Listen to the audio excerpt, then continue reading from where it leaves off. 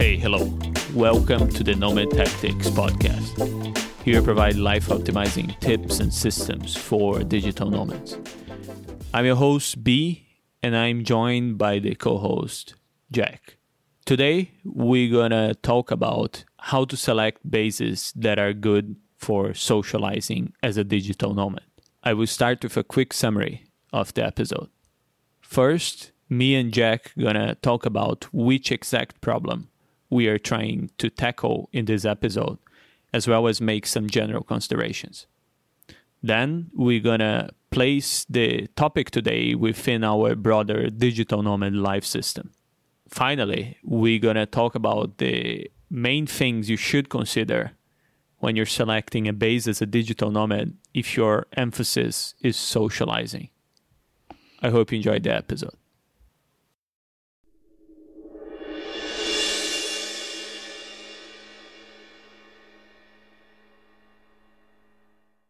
So, hello, Mr. B. Hey, hello, Jack.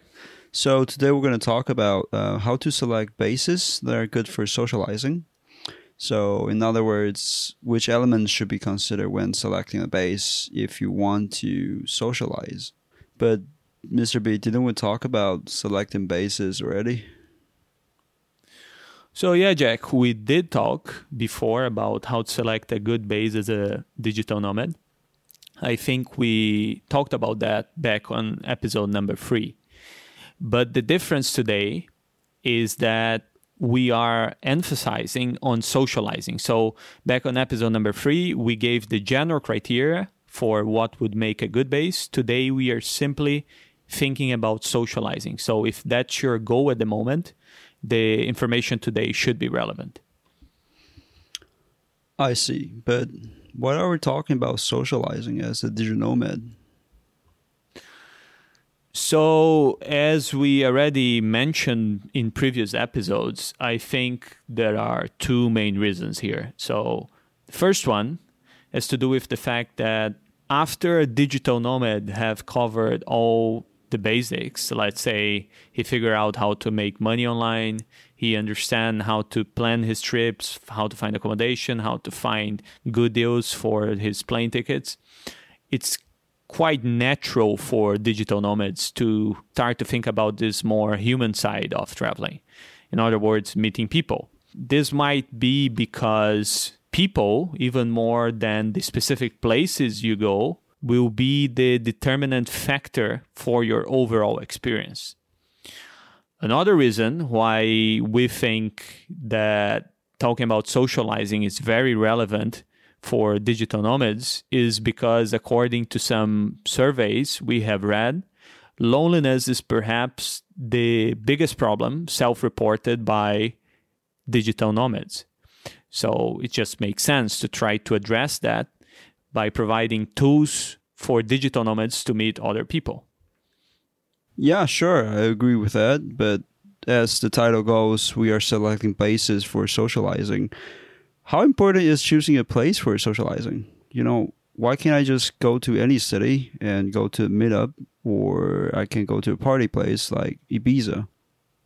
Sure, you can go to any place, and most likely you're going to be able to socialize to a certain extent. You're going to be able to befriend people and create a social circle.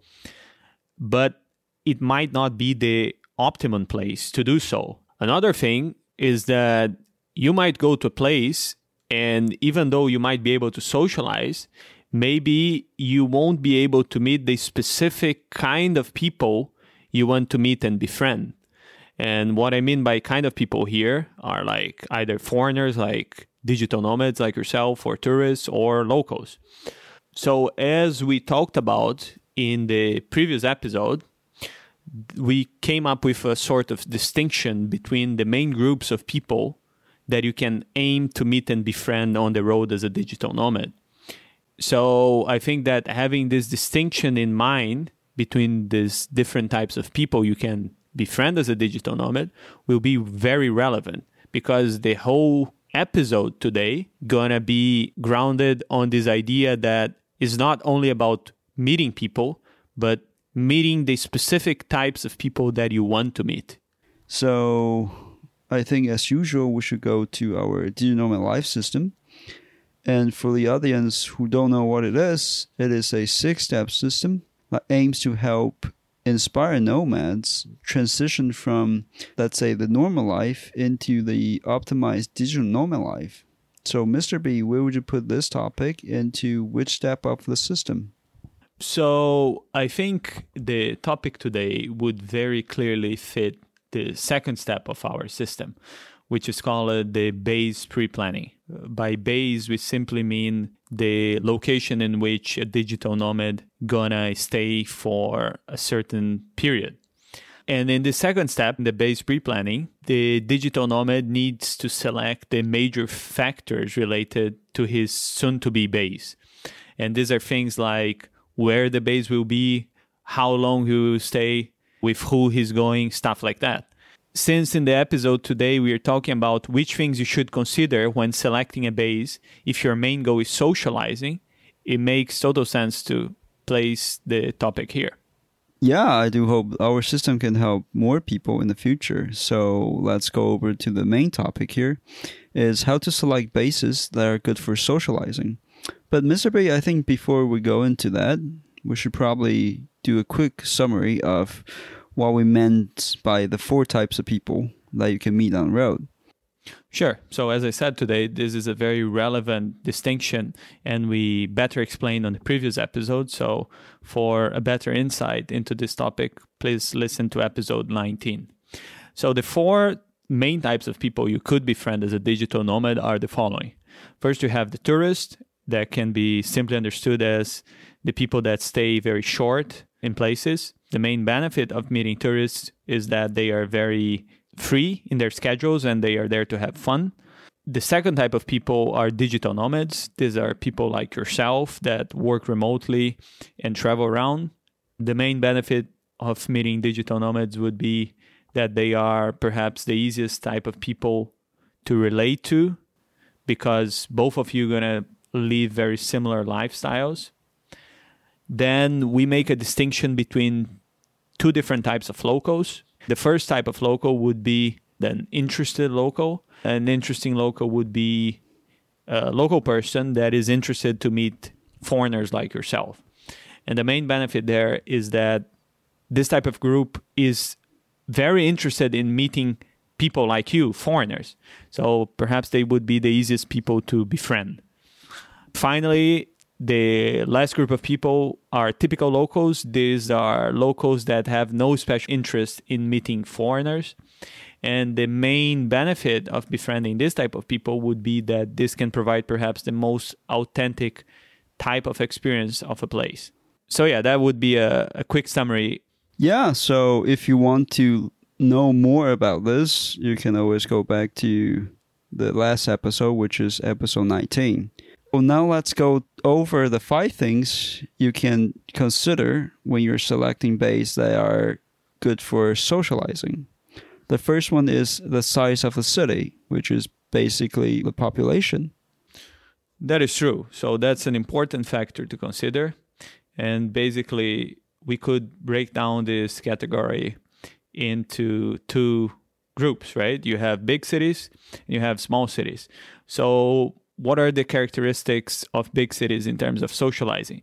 So big cities, by their very nature, they tend to be more individualistic.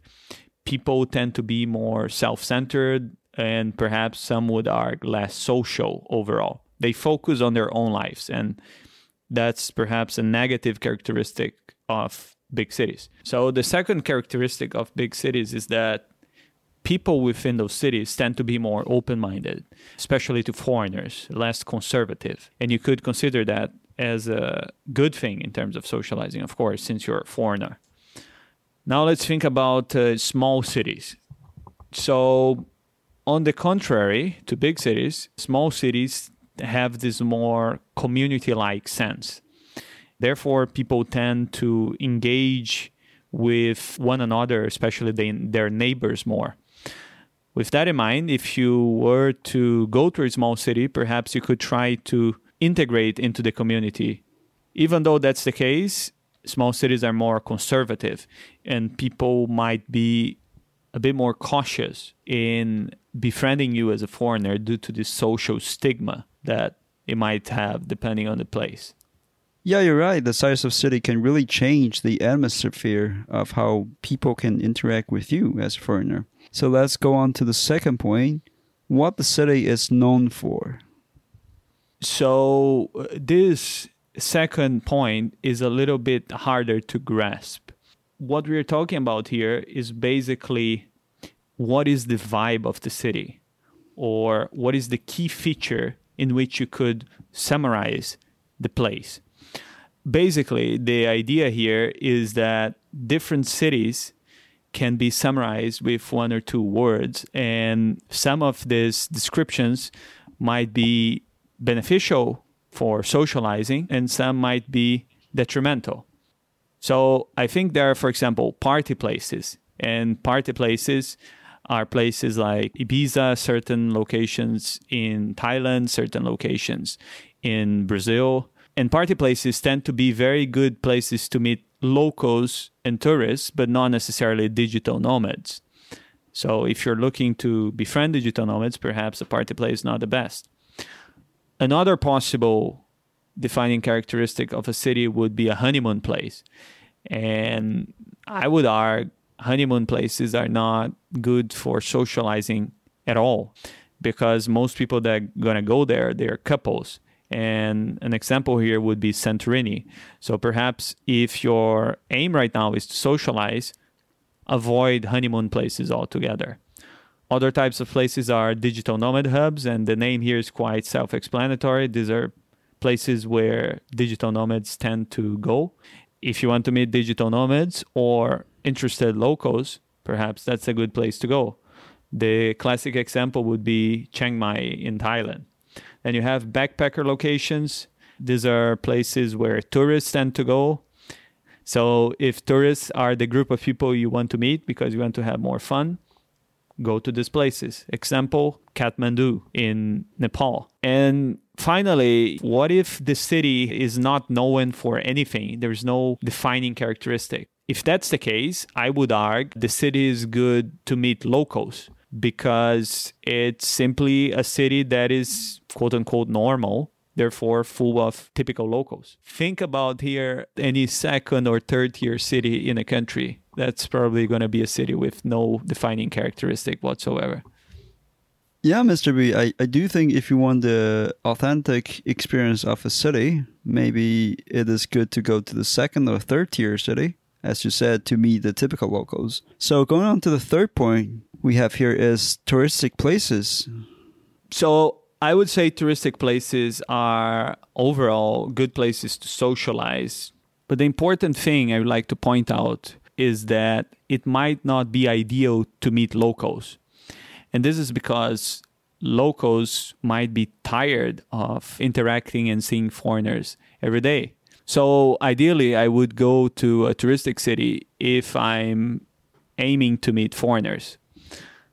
Conversely, if a place is not touristic, I would say that that's a good place to meet locals, since you as a foreigner are going to be somewhat a shiny object there, and people are going to be interested to talk to you.